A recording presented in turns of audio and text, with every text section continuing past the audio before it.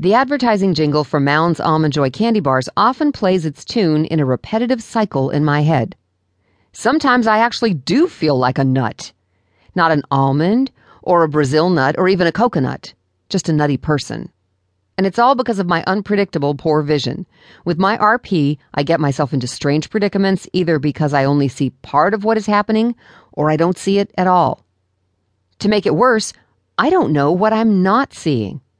These incidents often cause unexpected, shall I say, diversions, which keep me and those around me entertained. After a big church gathering one day, that sweet Southern hospitality kicked in, and I was invited to stay on for a potluck meal. In line, a friendly, somewhat older gal struck up a conversation with me, and the fellow in a Western bow tie and cowboy hat in front of me turned around and joined in. I marveled at the warmth of such strangers. The red-headed lady and I loaded up our plates and found some empty seats.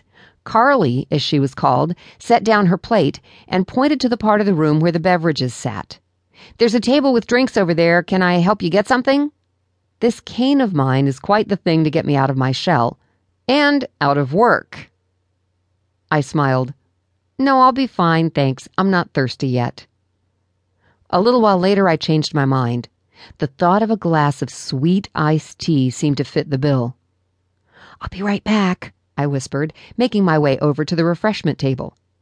There I picked up the only cup, a styrofoam one, and placed it under the nozzle of the large iced tea container and flipped the lever forward. Whoosh!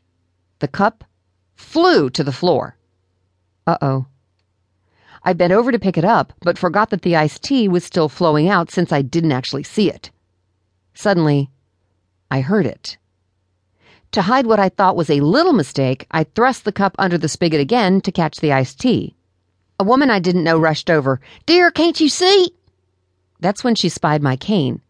"I mean, you can't see it, but there's a hole in the bottom of your cup," she said, drawing out the word hole as only a Southerner can.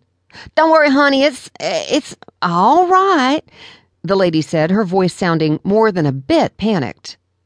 The next moment, a cascade of sweet tea shot through the cup in my hand, sending it flying once more, while the rest of the tea gushed with the unchecked power of Niagara Falls over the edge of the table.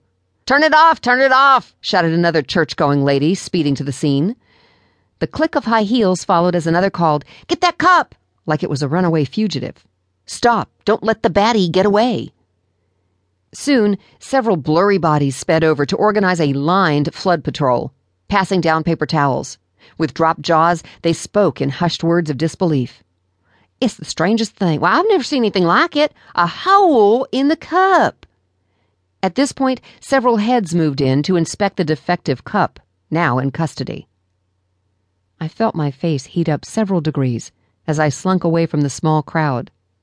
One older lady took charge and sat me down. "Now, honey, you don't worry none about this. You have yourself a slice of pecan pie."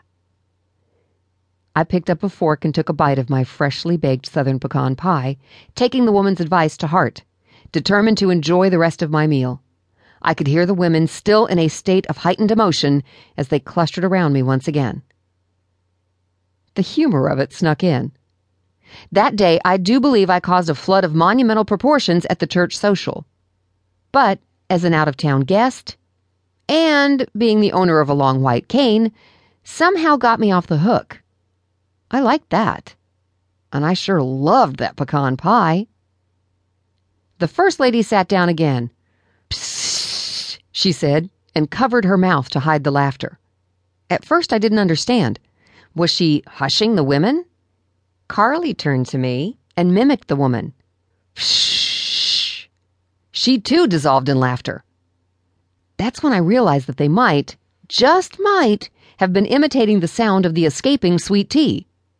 Her droll throwback set off the other women, and pretty soon everyone was laughing.